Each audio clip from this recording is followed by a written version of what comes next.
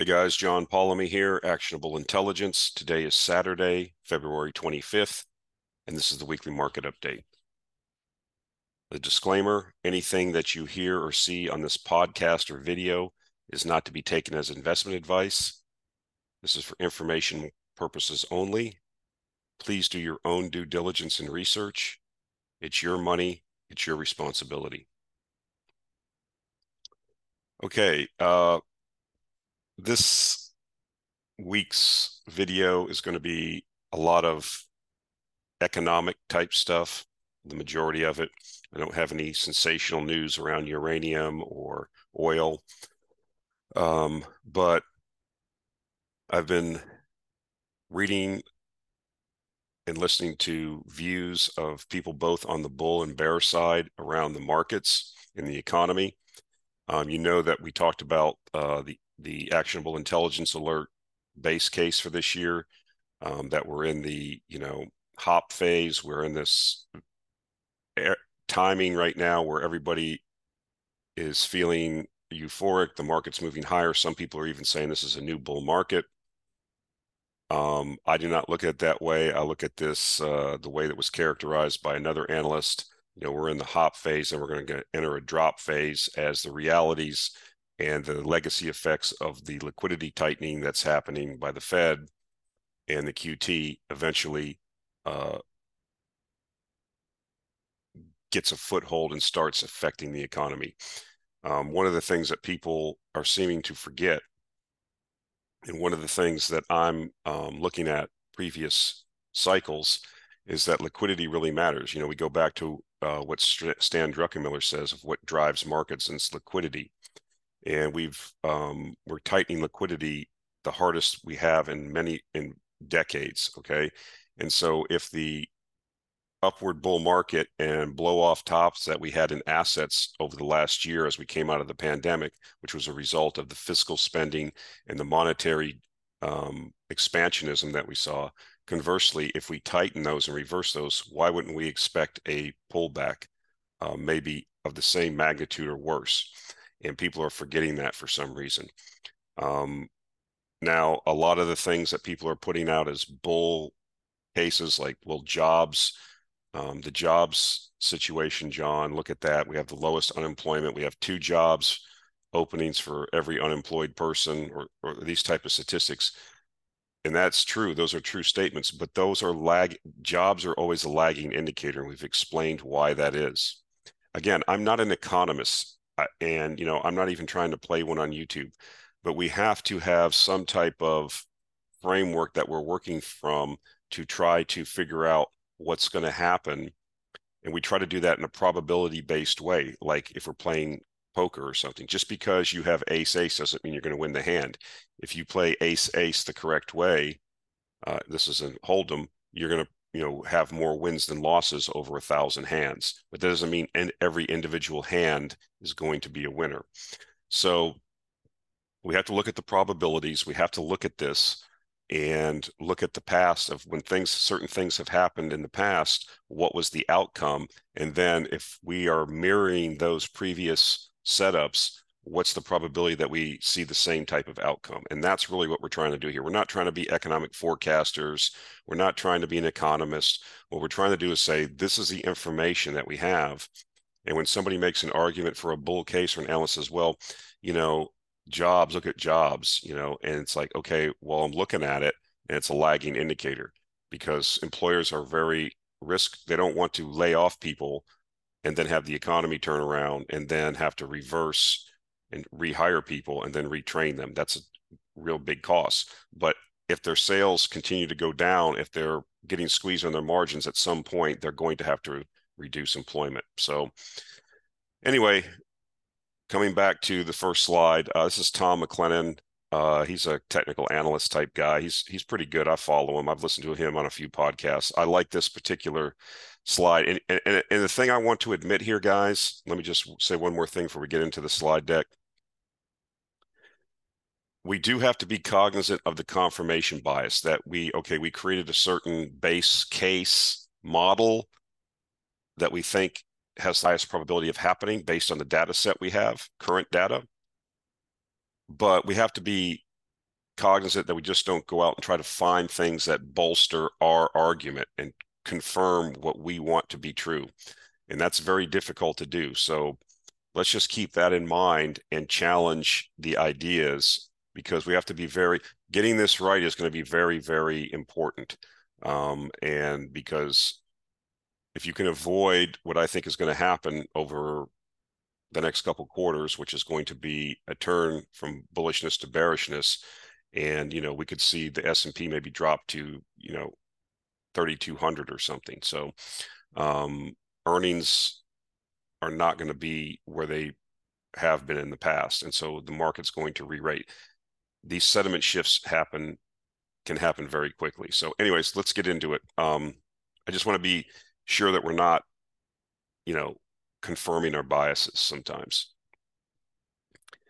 So this is a chart showing the S&P 500. It only goes back to 2000. Sometimes you got to take these things with a grain of salt, because what's the data set that goes back from to like as far back as you can. But this is interesting. In the entire published history of monetary aggregates since 1959, there has never been an M2 drop as big as what we are experiencing. I still think that is going to matter after the 12-month lag does its thing. And this is exactly what we are hanging our hat on in our forecast, that people are not taking into account the lag effect, which can take up to a year with these monetary changes that we've had, these rate increases that we've seen unprecedented in their velocity upwards, and the continued QT, okay, that continues to chip away at the liquidity every month. And so those have lag effects, and we haven't experienced the full effect of those lag effects. If you look at where we were with rates this time last year, we were substantially lower from where we are now. So as these things continue to make their way into the economy, they're going to continue to bite and ratchet down on liquidity. So anyways, as you can see, you see the over time as M2 has increased. This is M2 divided by GDP, shifted forward 12 months. You can see these surges. You have price responses in the market. You see over time as the monetary aggregate has moved higher, you've seen a rise in the market. You saw this is the pandemic response. This is, unprecedented. Okay. And you saw that, what did we have happen in the markets? We had this bubble in stocks, bubble in real estate, bubble in bonds, all of these things. So we've since subsequently, we kind of peaked in the S&P because there was no more rocket fuel. It's like a rocket that's going up, trying to escape the gravitational pull of the Earth. And as the engine shuts off, the gravity starts pulling on the rocket. So here we go. I mean, it kind of leveled off, and then we M2 monetary aggregates, and then we've rolled over as we had no more impetus to push these asset prices, which were already tremendously overvalued, higher. And now you're seeing this drop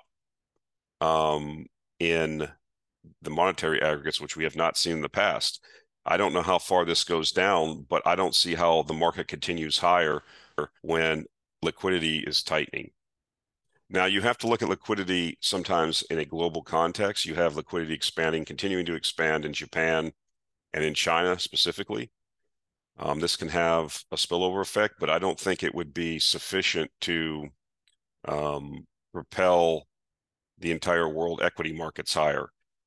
So this is, you have to take this into context. What is the probability of the market moving higher as liquidity tightens, and we reverse this rocket ride here, of the probability of S&P moving higher or lower? My bet would be lower.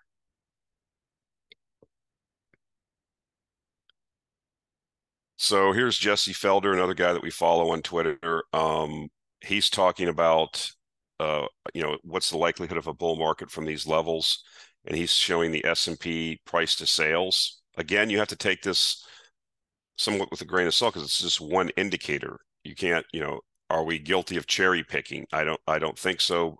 We have to be careful of the confirmation bias, as I mentioned before, but here we go. He's talking about, this is a link to John Hussman, who has been bearish for many years, so take that into context. The quote is, the 2022 decline did nothing but remove the most extreme froth from valuations. To expect an extended market advance from here is essentially to view the areas in the red box as the new normal and to dispense with all the market history before late 2020. So we're showing previous peaks in the market and what the price to sales ratio was at these previous peaks. And if you looked at the decline that we had last year, it only brought us down to about 2.42, the price to sales ratio, which if you look in the context of previous history, 2.43 is what they're shown as the current, we're still in that area of previous peaks, okay? And so that's my argument. This market has pulled back from last year, and now we've had this technical bounce, if you want to call it that. And a lot of people are subscribing that this is a new bull market, but as I just demonstrated, the monetary aggregates are not there to propel the market higher. And if you look at the valuations on price to sales based on previous peaks, we're right in the wheelhouse of, the start of previous declines. So again, I think the bias is towards lower, not higher, which I think fits into what we think is going to happen. We think as the monetary situation works its way through the economy, it's going to cause earnings to go down. It's going to cause something to break, whether it's the market, some big company. I think a lot of these, I've always said, I think these zombie companies are the ones that are going to get us in trouble, even though we're still not seeing any distress in high yield debt yet, but I think it's coming. So we don't know what the catalyst will be to reverse the decline in liquidity, but it will come at some point. And so there's no reason to stand on the tracks in front of a train. Just step off to the side. And I'm going to get into that in another slide coming up. This is just another data point showing that, we're overvalued. And so here's Crescat Capital. I'll put a link to they do like a monthly, I don't know what they call it, but it's like a report, and they put a lot of things, data points and charts, pretty good. And what I think is interesting on this one is the going back to like even the 50s, showing this basically trend of where earnings peak, S&P earnings, nominal earnings, and then showing the, what has happened, with earnings. They reach a cyclical high and then they go and decline. And this is what we're talking about as being the catalyst for lower stock prices in the general stock market. Yes, there's pockets that we're still going to try to play that are going to, because there's always a bull market somewhere. But in general, I mean, the data's the probabilities here, you're seeing in the past what has happened, okay?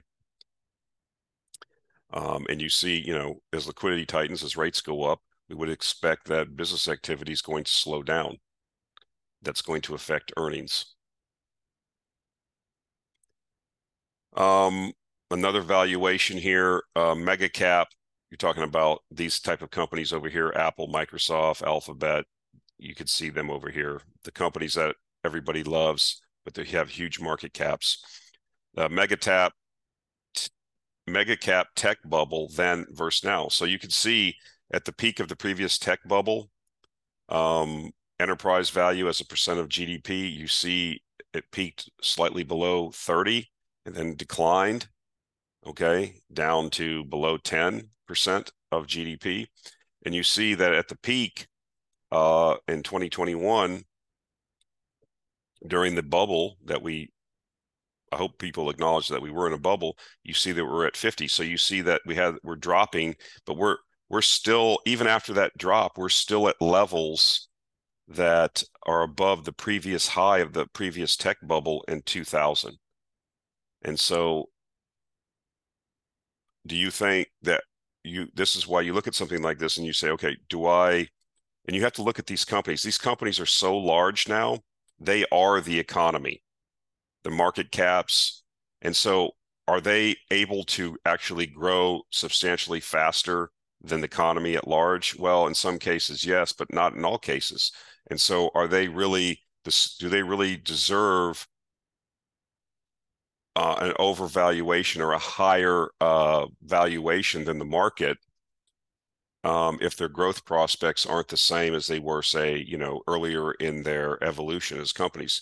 I mean, these companies now are the market. They are the economy. And so if the economy in general is not going to grow as fast or possibly enter a recession, how can these valuations stay above levels that were present during the previous tech bubble? I mean, these are just questions you have to ask yourself as you're, again, trying to establish what are the probabilities of where we're going. Does the argument stand that we're in a new bull market? I don't think so. Here we have U.S. corporate bond yields minus the Fed funds rate. You can see that right now that the, corporate bonds, I mean, you can get risk-free, a risk-free return, well, 99.999% buying T-bills, and it's higher than the corporate bond rate. So why would you take the risk of corporate bonds? And not only that, I think I have another chart coming up. The earnings yield on the S&P is currently around 5%. So what's that mean? So if you buy the S&P as a whole, the earnings yield of the S&P, that means the earnings that as a percent of the market cap is around 5.1% currently. And I had a chart, but I didn't put it in this week's, but you can look it up with the current earnings yield of the S&P. It's tracked. It's about 5%. So you can get on a 1-year T-bill around 5%. So why take the risk of stocks when you can get the same yield? Okay. Because stocks ultimately are valued on what their ability to, on their earnings. Okay. Because earnings then theoretically can be returned to shareholders via dividend and buybacks. So if you have a 5% yield on earnings on the S&P, you're taking a substantial amount of risk to own stocks when you can get the same yield in a T-bill. Why do that? And forget about corporate bonds. Why would you take less of a return on a corporate bond than you can get in, like I said, a T-bill? And then, it's so easy to go on Treasury Direct. What I'm trying to say is the risk reward is not slanted to stocks in general right now.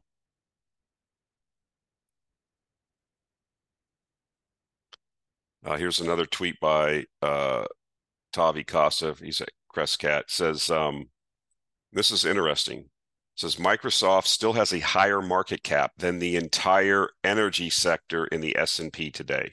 So just one company in tech has a higher market cap than the entire energy sector. Then he goes on to say Exxon alone, okay, just Exxon, produces just as much annual free cash flow as Microsoft today. So you can buy the same amount of cash flow by just buying Exxon, okay, than buying Microsoft.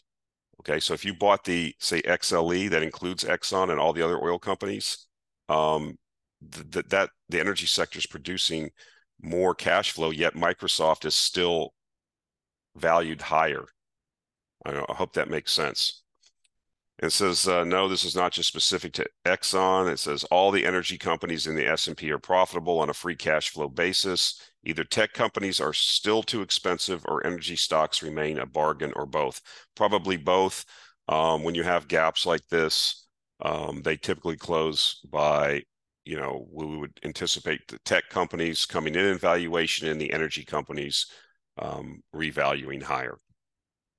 As you know, we are looking at this from a longer term perspective in the Actionable Intelligence Alert newsletter. We are long-term bulls on energy. We think that it's going to outperform this decade, obviously with cyclical, pullbacks. And so if I had to ask yourself this question: if you were only given two choices, you had to put your money into either, and you had to hold it there till the end of the decade, would you choose Exxon or Microsoft? based on what the information I just gave you. What do you think? What do you think the probability is of which one will be higher by the end of the decade, just based on the current valuations and their ability to produce cash flow and the prospects going forward? I would pick Exxon, because in the end, the cash flow always matters, right? And if you're so undervalued, the cash flow is so undervalued at Exxon relative to Microsoft's cash flow. I mean, you have to take that bet. The argument will be, well, if you think the economy is going to come in, oil prices are going to go down. Yes, but we're accounting for that in the cyclicality inside of the larger secular bull market. I thought this was an interesting chart. I'm I have this, I'm torn both ways around gold. I do hold gold bullion. I have speculated in a few gold juniors. Crescat Capital, that's what they do. They speculate in gold companies. They do a lot of private placements. You can watch, they have YouTube videos where they have their chief geologists come on. They review their holdings of what's going on with the drilling. I mean, it gets kind of technical. It's very interesting. They're long videos. They also talk about, the current economic situation as they perceive it. But they do generate a lot of these thought-provoking charts. And what I thought was interesting here, this chart goes back. You got two data sets on here. You have global gold production as represented by these bar charts, and then you have gold prices. And what's interesting is you see these gold bull market, price bull markets here and here.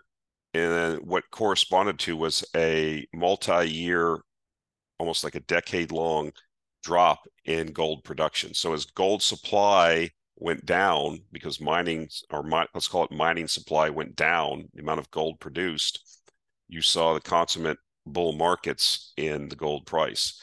During the 70s, you had a 1,500% increase in the gold price on a 19% decrease in mine supply of gold.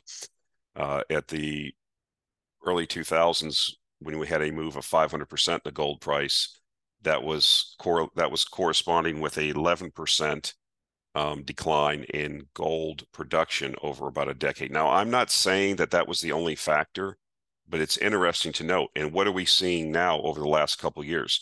We saw gold production peaking around 2020. In the last couple of years, we're seeing gold production decline, or gold mining supply decline. Again, that doesn't guarantee that the gold price goes up, but based on previous history, we've seen, and you'd have to go back. I'm not saying this is where you have to be careful and not cherry pick certain things. We have to go back and say, was this the primary driver of why the gold price moved higher? We knew that this was an inflationary period. This was a period where, you had,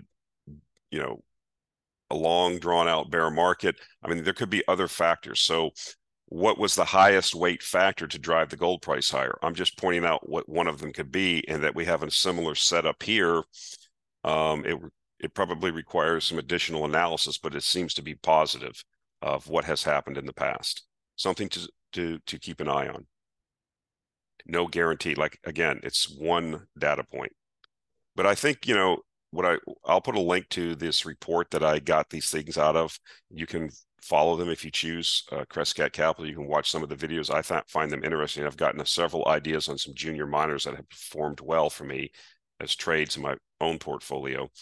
But again, junior mining is a minefield. So this is why I don't put a lot of these type stocks in the portfolio, because in the course of a year, the price of a junior mining company, an explorer, if you will, can deviate by 50% or more. So from its high to its low, and that's only for the strong stomached type speculators.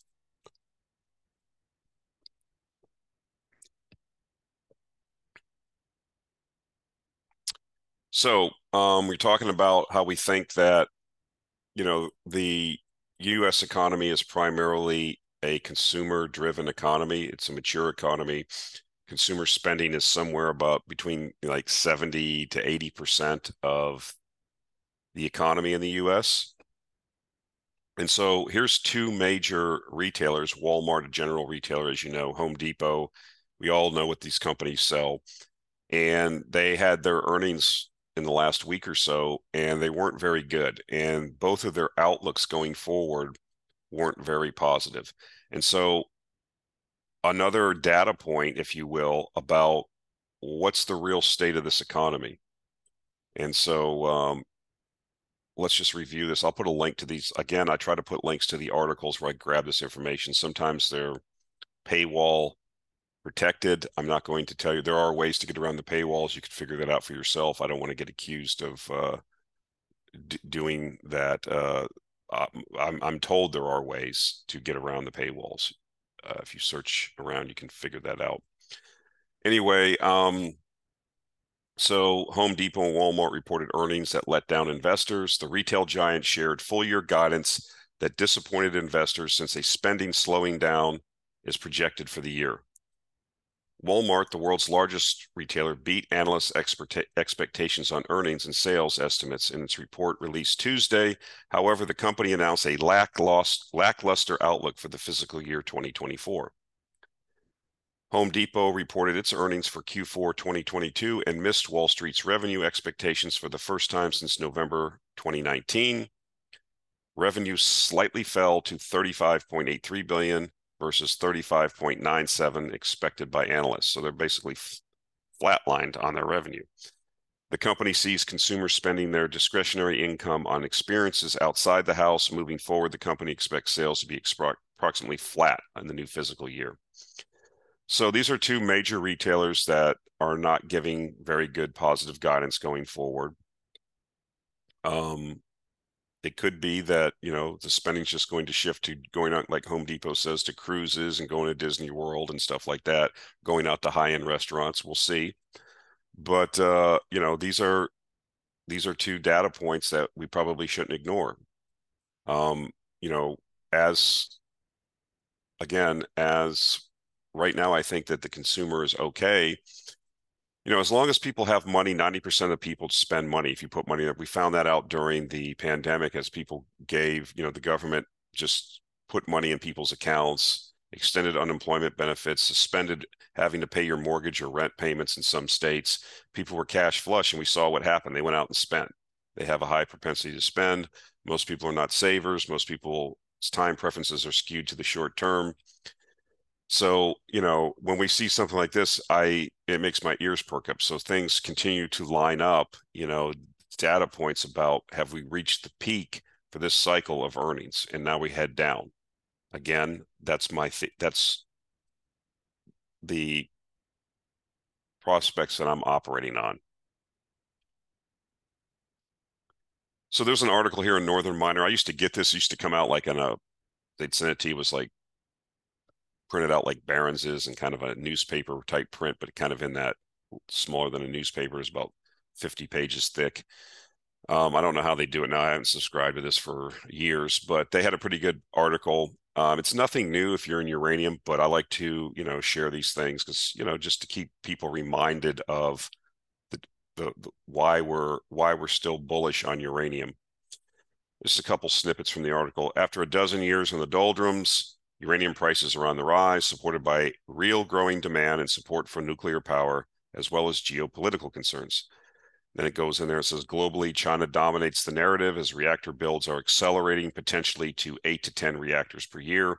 Its midterm goal is for a world leading fleet of 100 operating reactors, 50% more than the U.S. South Korea has reversed policy and plans to achieve 33% nuclear with its energy mix by 2030. Japan, which is particularly impacted by LNG imports and prices, is striving faster reactor restarts and longer life extensions in response to the Russian invasion. It plans to increase its operating reactor count from 10 to 17 by 2023 and ultimately to 35, including 2 new builds. So this is nothing new for us. I'm not going to dwell on it. I'll put a link to the article. You can read it at your leisure. Again, I just like to remind people occasionally of the bullish factors and to, you know, nothing, again, as I've recommended people do, you know, people say, well, how can you remain bullish on uranium? Because what I do, as I've said many times, is when I take these long-term positions, I write down in a notebook why I am invested in these things. Okay, why I put my money into these companies, and then I revisit those points at different, maybe, different points in the year, and then I go through and say, are these points still valid? And if they are, then I remain, do they remain valid to the point that I expect the return to be higher than if I left this particular thesis and moved into another one?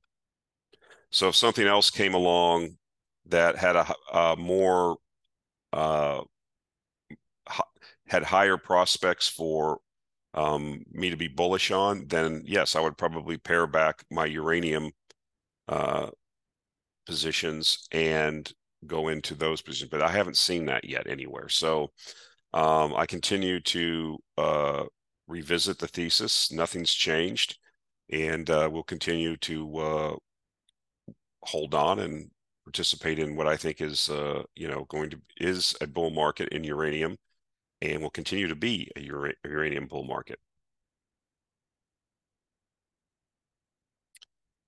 And so here's a snippet from a Bison Interest that's came out with a paper. They write a lot of papers. Remember now, Bison Interests, it's Josh Young's shop, and he is an investor in oil stocks. Okay, so he has going to be talking about oil stocks, because he's invested in oil stocks. So understand that's called talking your book.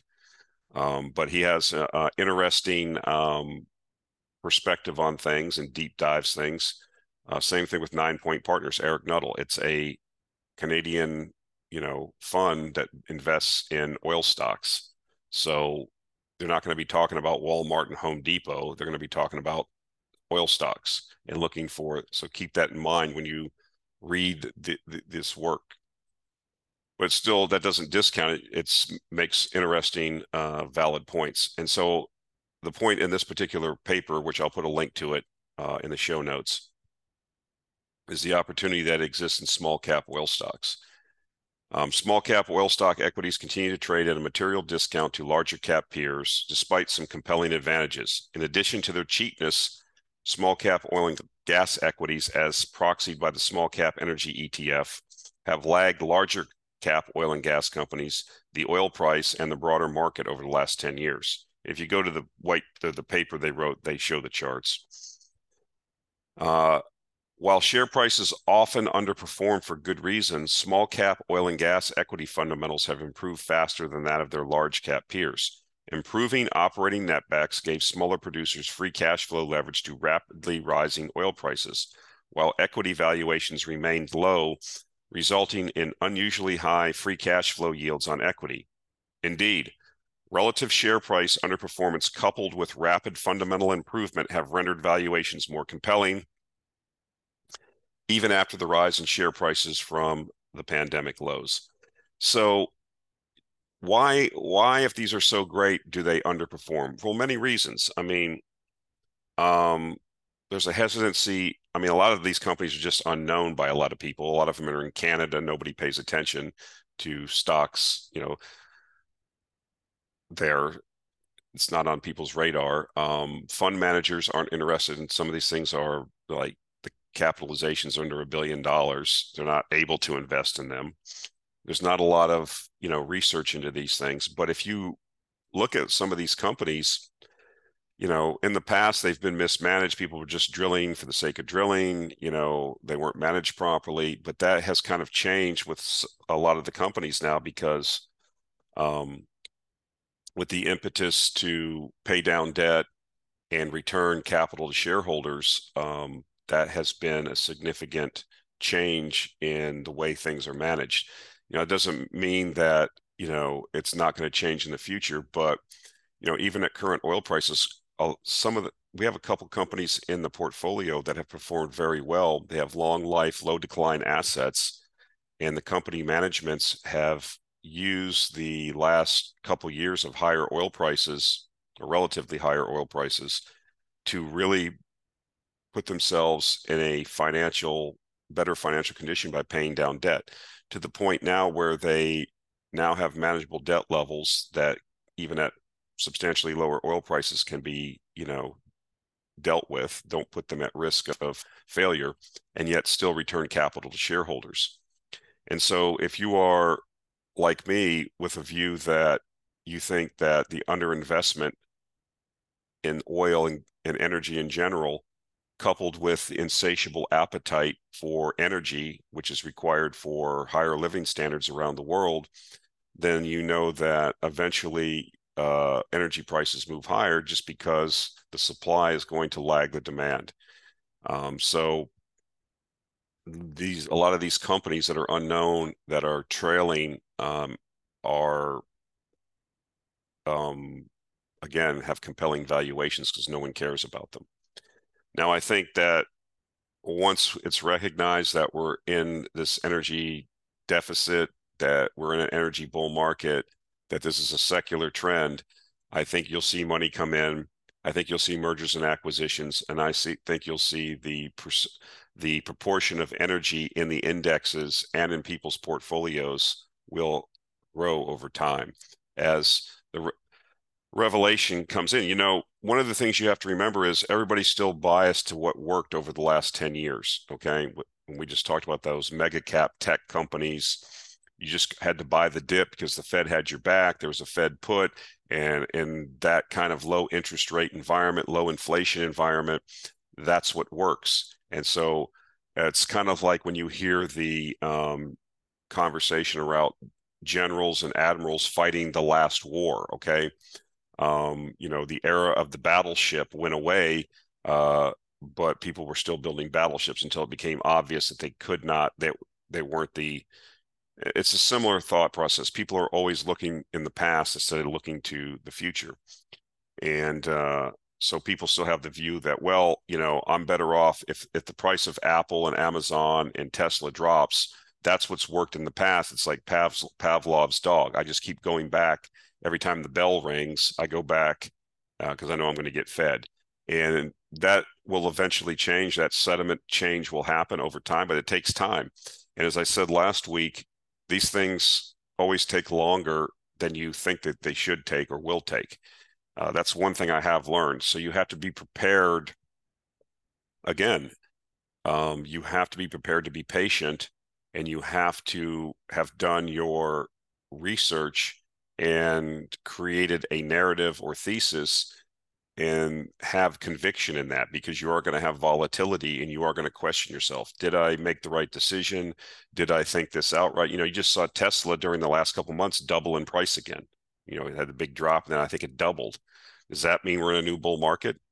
I don't know. Is that a short covering rally or a bounce? I think that's what it is, the latter, not the former, but that's what can happen. And then in the meantime, the oil price is slowly, deteriorating, and you question whether your thesis is correct. But the underinvestment didn't go away. The continuing advancement of the world's emerging markets into the middle class, which will require substantially more energy that hasn't been funded yet. That exploration and development hasn't been funded. That's the thesis. But in the next, over a period of a quarter or two, you can get into a situation where the price doesn't validate your thinking short term, and then you begin to question yourself. So over time, if the thesis is correct, it's going to pull the energy prices higher and pull those stocks higher, and then momentum and sentiment will shift towards that. I hope I explained that okay, but that's how you have to think of these things. Again, Buffett's spoken on this. In the short term, the market is a voting machine. In the long term, it's a weighing machine. So that's how I look at it. If you take a look at the paper, you can determine for yourself if you think it has validity. But I think there, again, is opportunity in this particular sector. So I wanted to talk about this. This is a chart that was in the U.S. Global Investors Weekly. They put out a weekly email with different sectors and discussion around different the economy, investment themes and stuff. And this is kind of an interesting situation because this is what we've been talking about kind of in the background a little bit. And what you see here is the value of the U.S. stock market as a percentage of total global equity market cap. This just goes back to 2004, but you see that,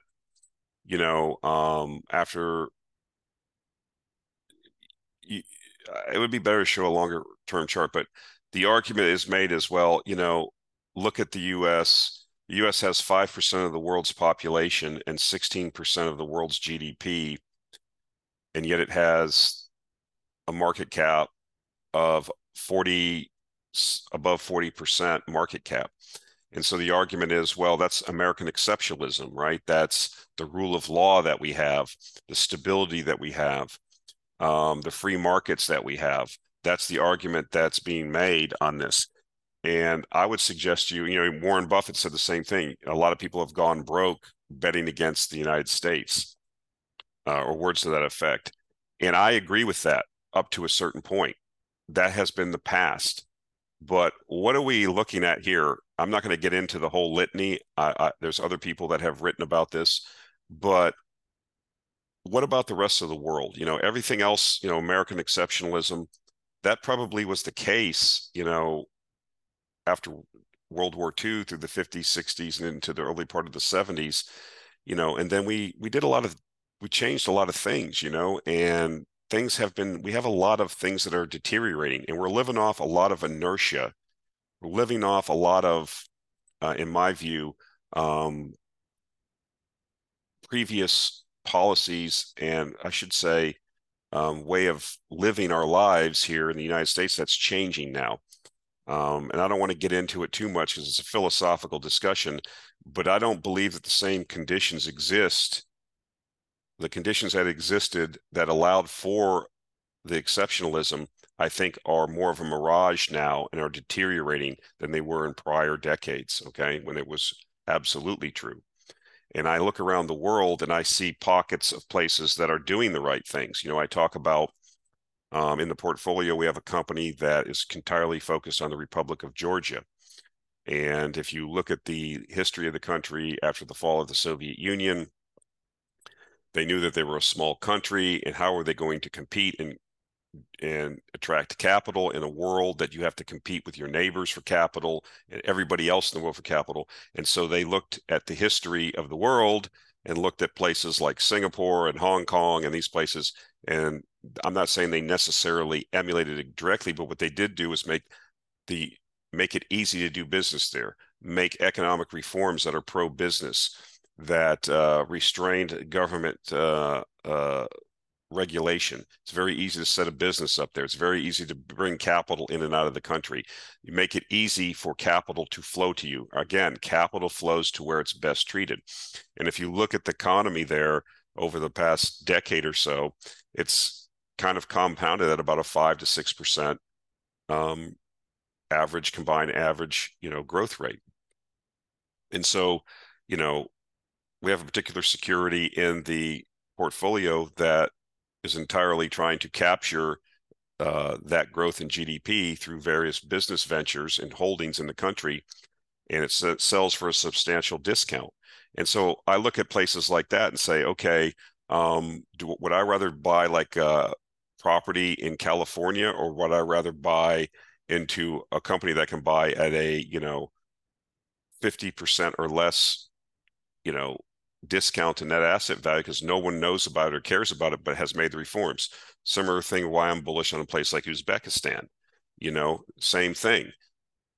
You're in a landlocked country. You have a lot of advantages that were left over from Soviet times. And up until recently, you had a mismanaged economy. You had a closed economy. It wasn't as bad as North Korea, but it was similar. I mean, up until just recently, for example, in Uzbekistan, every summer when they have or whenever the cotton harvest was, people had to leave the cities and go and harvest cotton by hand. We have machines here in South Texas that do that. One guy drives it and it bales it and drops it behind the machine, and a truck comes and picks it up. You don't need to bring everybody from the city to hand pick the cotton. So what I'm telling you is that places do reform themselves. You get the right leadership in place. There are other opportunities. And I see, just to sum this conversation up without getting too far into this, because this could be a multi-video discussion and argument with people. The things that made the United States exceptional, the things that made it so successful, notwithstanding the two moats that it has around it, the Atlantic and Pacific Ocean, that, we never really had any big wars here. We weren't involved in the world wars on our own soil, so to speak, to affect us like it was in Europe. But, those things I feel are deteriorating. So is it warranted that a country with 5% of the world's population and 16% of the GDP still has above 40% of the, do you think that continues at that level, moves higher, or has a tendency to move lower as other countries are advancing, as other countries see, they're not going to be perfect and it's going to be in fits and starts. I mean, you look at a country like India, it has extreme poverty, but it also has a middle class of 400 million people. Until, they've had big movements there of paving roads, increasing infrastructure, electrifying their countryside, things that were productivity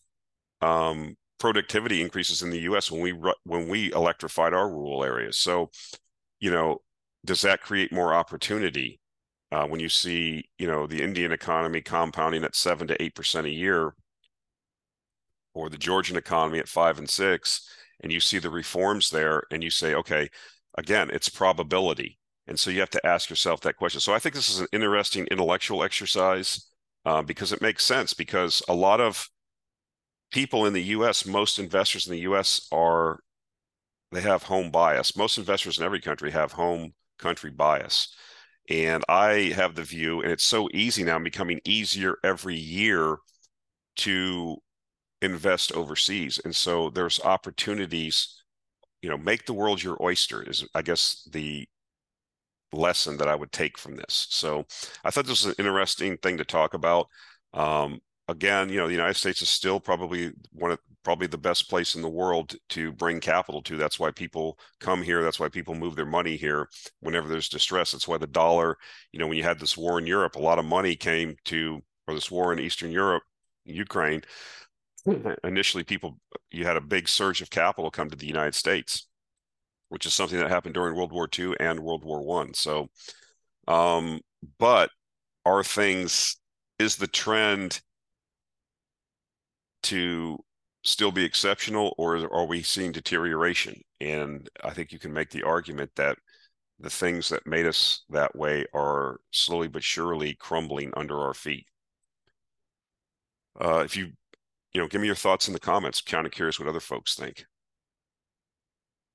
All right, guys, that's it for this week. Again, looking for opportunities is what we're doing. We're kind of holding what we got.